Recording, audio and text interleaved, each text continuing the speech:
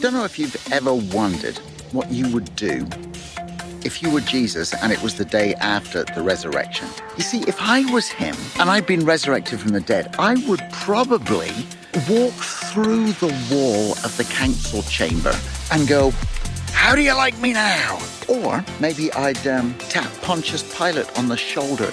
Boo! It would be fun to do those things. And that's why everybody should be glad that I'm not Jesus.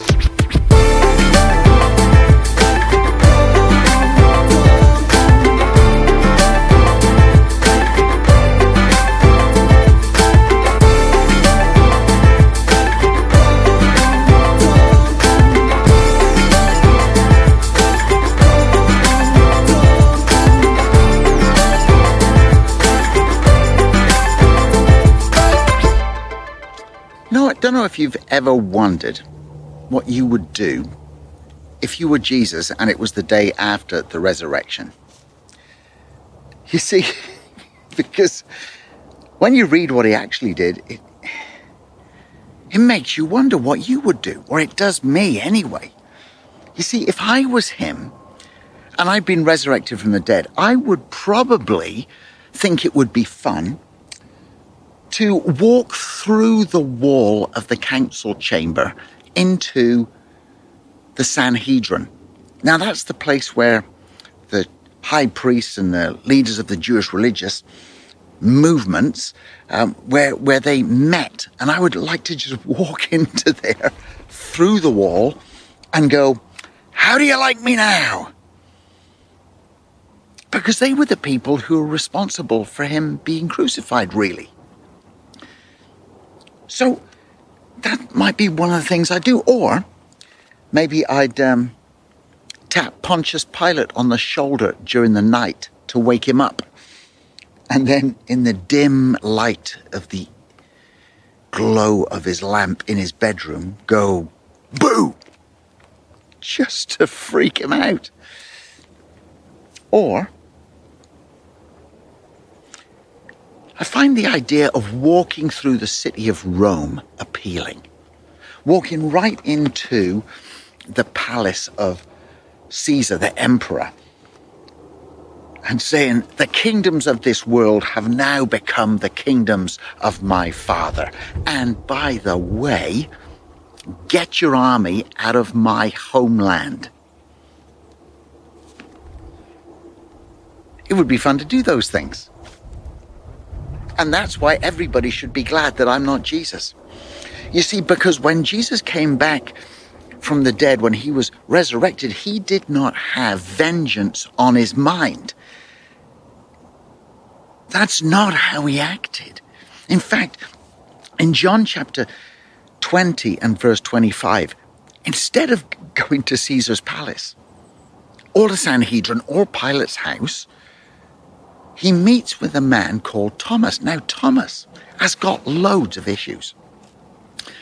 He feels left out for a start.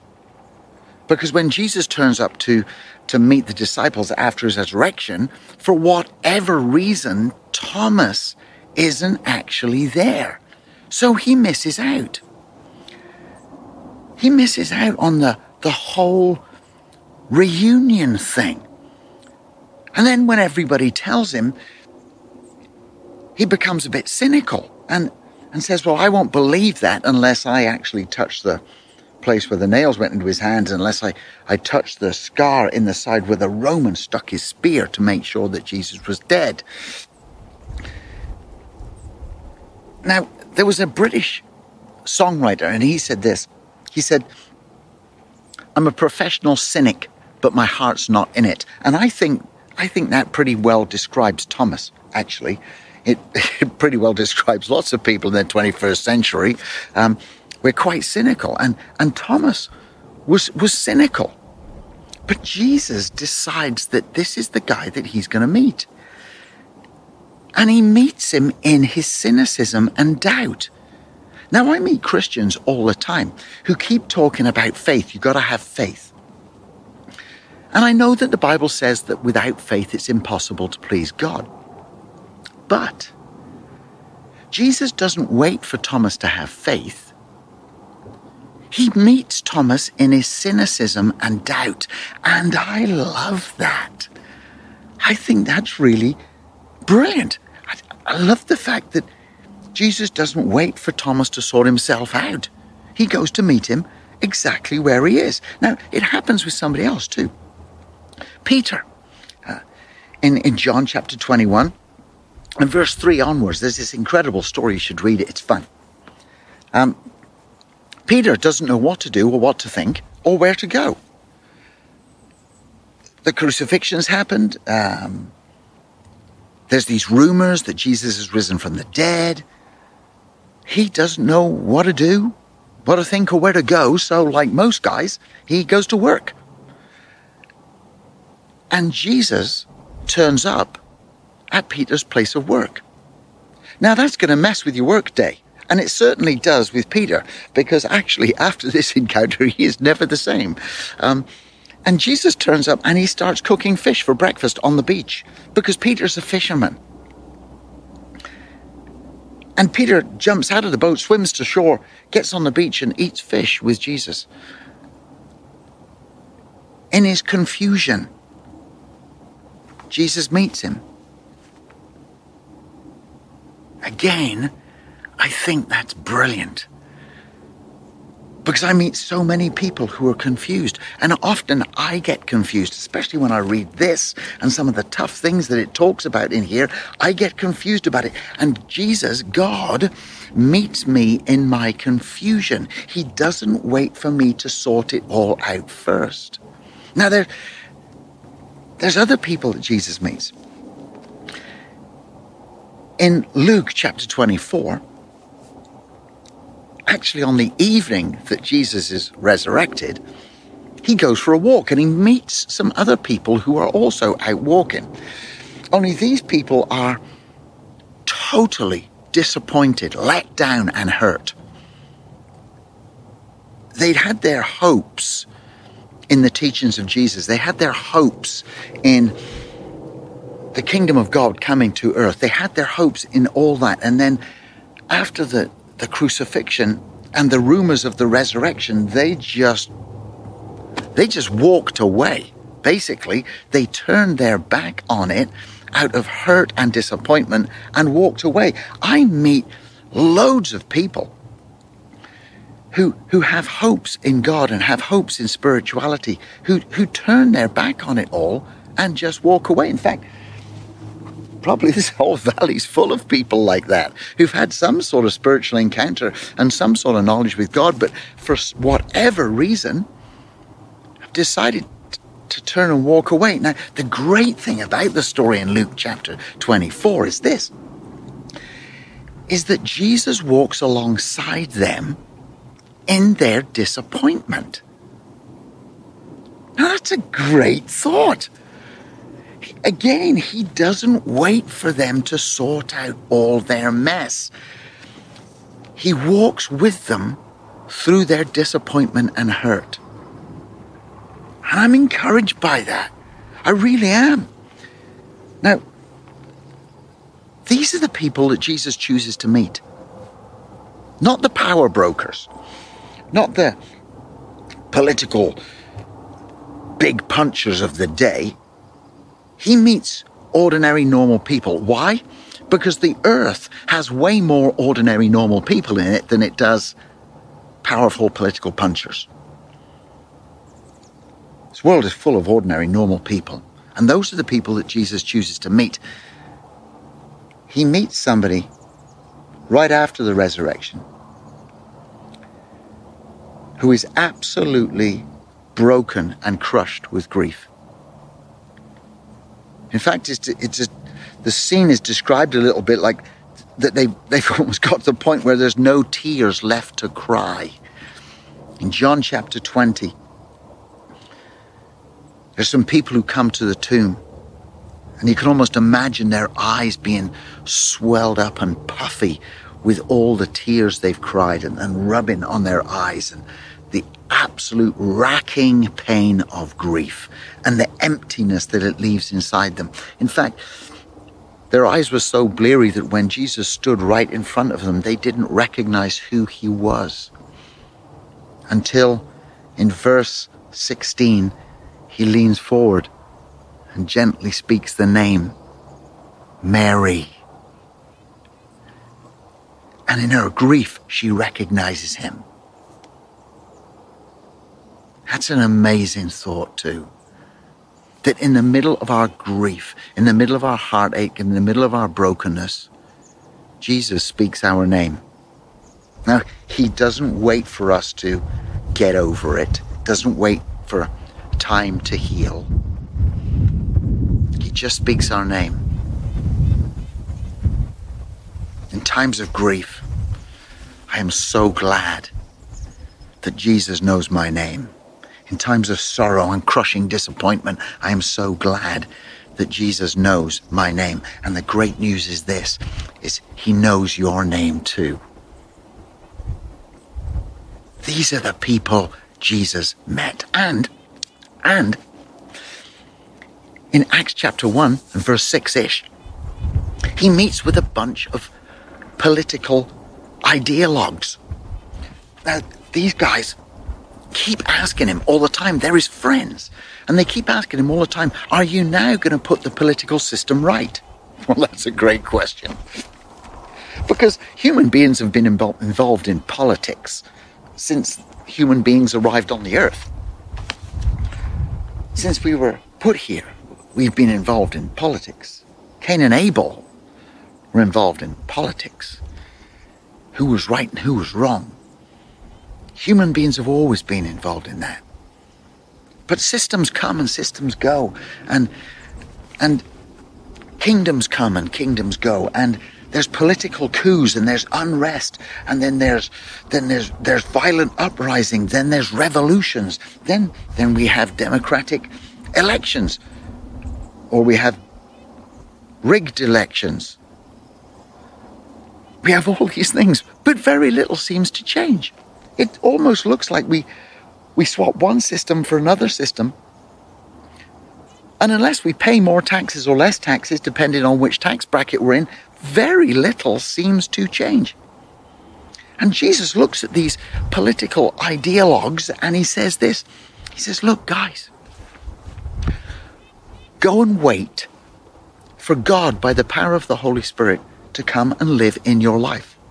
Now, I believe there's a reason he does that. There's lots of reasons he does it. But for me, one of the standout reasons is this. Politics and political systems change things from the outside. But God, when he comes into our life by the power of the Holy Spirit, changes humanity from the inside out.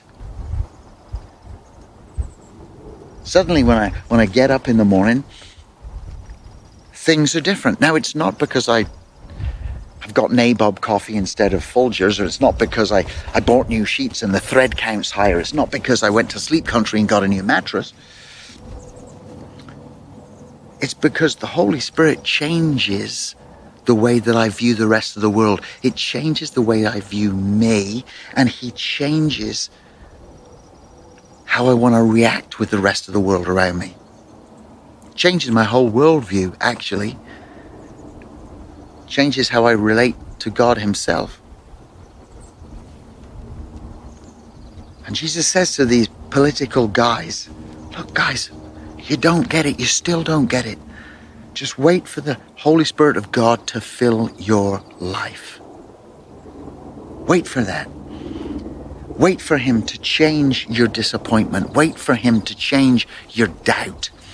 Wait for him to take the grief and the pain and the anguish that we feel over loss. Wait for him to take our dissatisfaction over political systems. Wait for the Holy Spirit to change us and change things around us. I love the fact that Jesus visited these people. But what I love about it most is this, that he visited them all in their mess. He never waited for them to get their mess together. He met them in it. And that makes me ask a question of myself and maybe of you. Where do I need Jesus to meet me in my mess today? Where do you need him to meet you today? Where? You see, I've shaken hands with princes in palaces, really have. I've also sat with pedophiles who are child murderers. I've slept in some of the nicest hotels in the world. And I've also slept on the dirtiest dirt floors where human sewage and animal sewage runs down a little scraped out ditch in the middle of the room.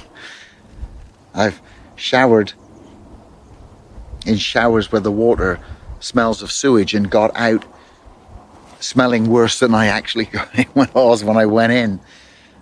And my clothes have been so stinky in those places that when I've come home I've had to burn them. But I've also stayed and swum in the most pristine pools, the cleanest oceans and cleanest rivers.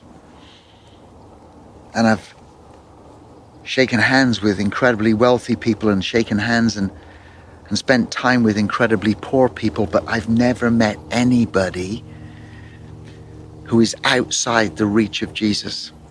I never met anybody who Jesus couldn't deal with their mess. Now, their mess may look different.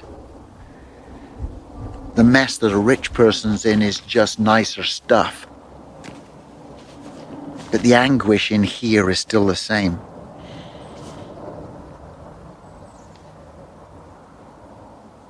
Jesus wants to deal with the mess of our lives. You know what? The church all over the world is full of people who Jesus has met in their mess. The church in the valley here, Pemberton Community Church, full of people who are in a mess. And the wonderful thing is we know it. And the better thing is that God knows it and he meets us anyway. Oh God, I pray in Jesus' name that whoever is listening to this today, whether we are struggling with our doubts and cynicism, whether we are hurt and disappointed, whether we are overwhelmed with grief, whether we are disillusioned by politics, wherever we are, Father, I pray in the name of your Son, Jesus, that you will meet us in the mess that we are in.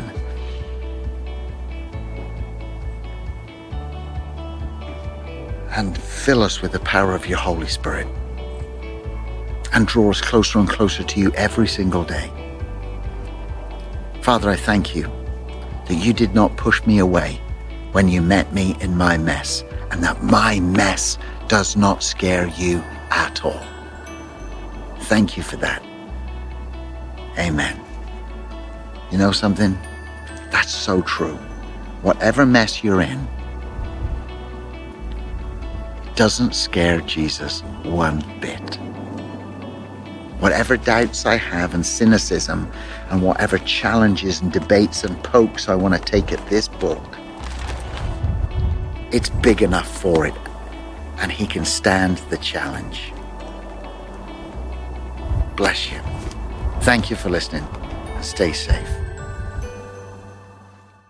You don't have a ton of things in common with God, but there is one thing. You speak. So does he. God spoke light into existence with his words. I wonder what you could speak into existence with your words this week. I wonder what kind of love you could speak into your marriage that feels like it's in neutral.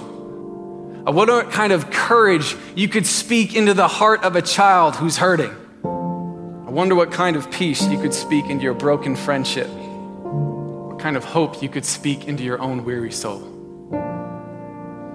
I want you to know that the most powerful words you're going to speak this week is probably not going to be on a stage or a conference call or closing the deal with a client that you want. The most powerful words you're going to speak is probably just with one or two people listening, maybe zero. It's totally possible that the most powerful sentence you'll say this week is a thoughtful text message that you send to a friend who's walking through the valley of the shadow of death. It's the apology email that you finally get the courage to send. It's the whispered prayers through tears in the middle of a dark night. Powerful words aren't just for preachers who stand behind pulpits. They're for parents who stand next to bunk beds. Speak life for kids. For spouses who share hopes and dreams during pillow talk, not criticism. For teenagers who stand up to bullies. Stand up for the uncool kids. Your tongue is so small, but so powerful. Your tongue is telling a story.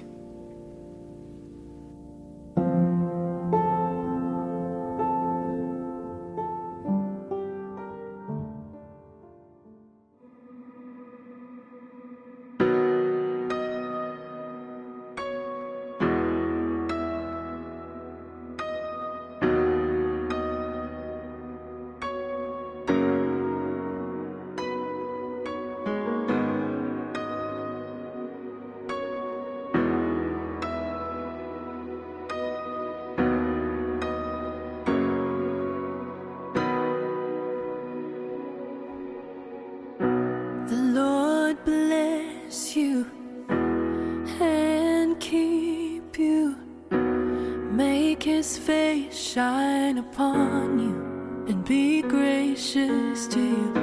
The Lord turn his face toward you and give you peace.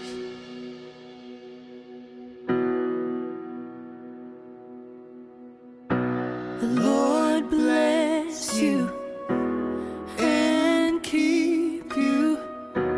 Make his face shine upon you and be gracious to you.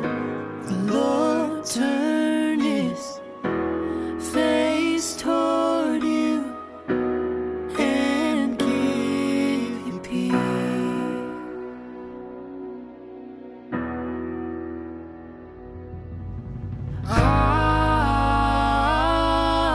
Amen. Amen.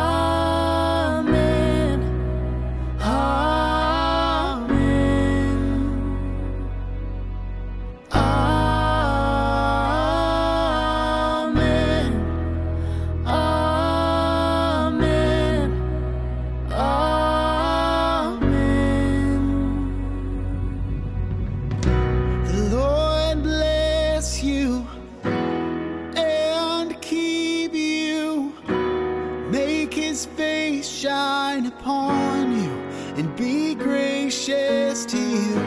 The Lord turn his face toward you and give you peace.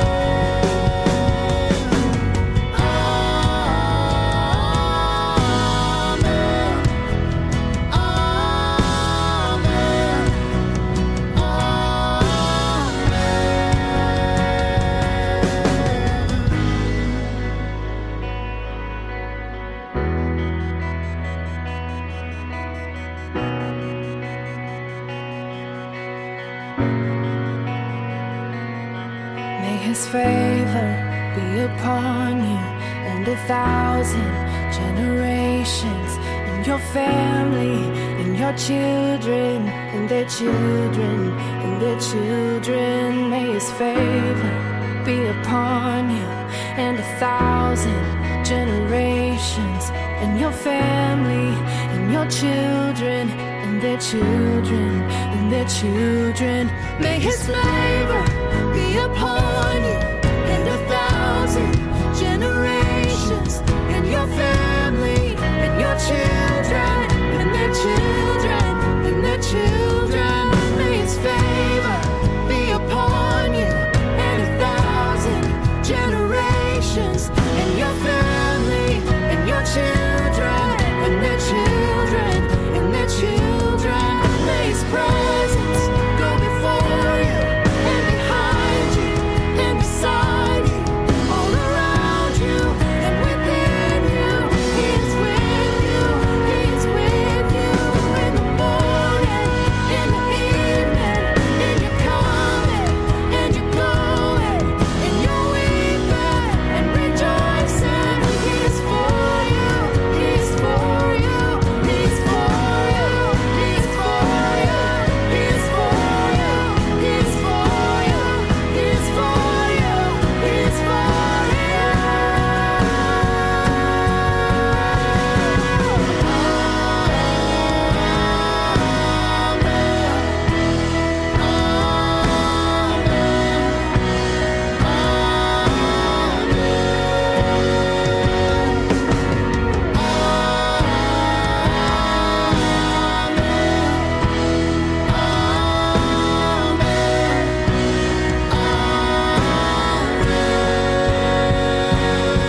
May his favor be upon you and 1,000 generations, and your family, and your children, and their children, and their children. May his presence go before you and behind you and beside you, all around you and within you.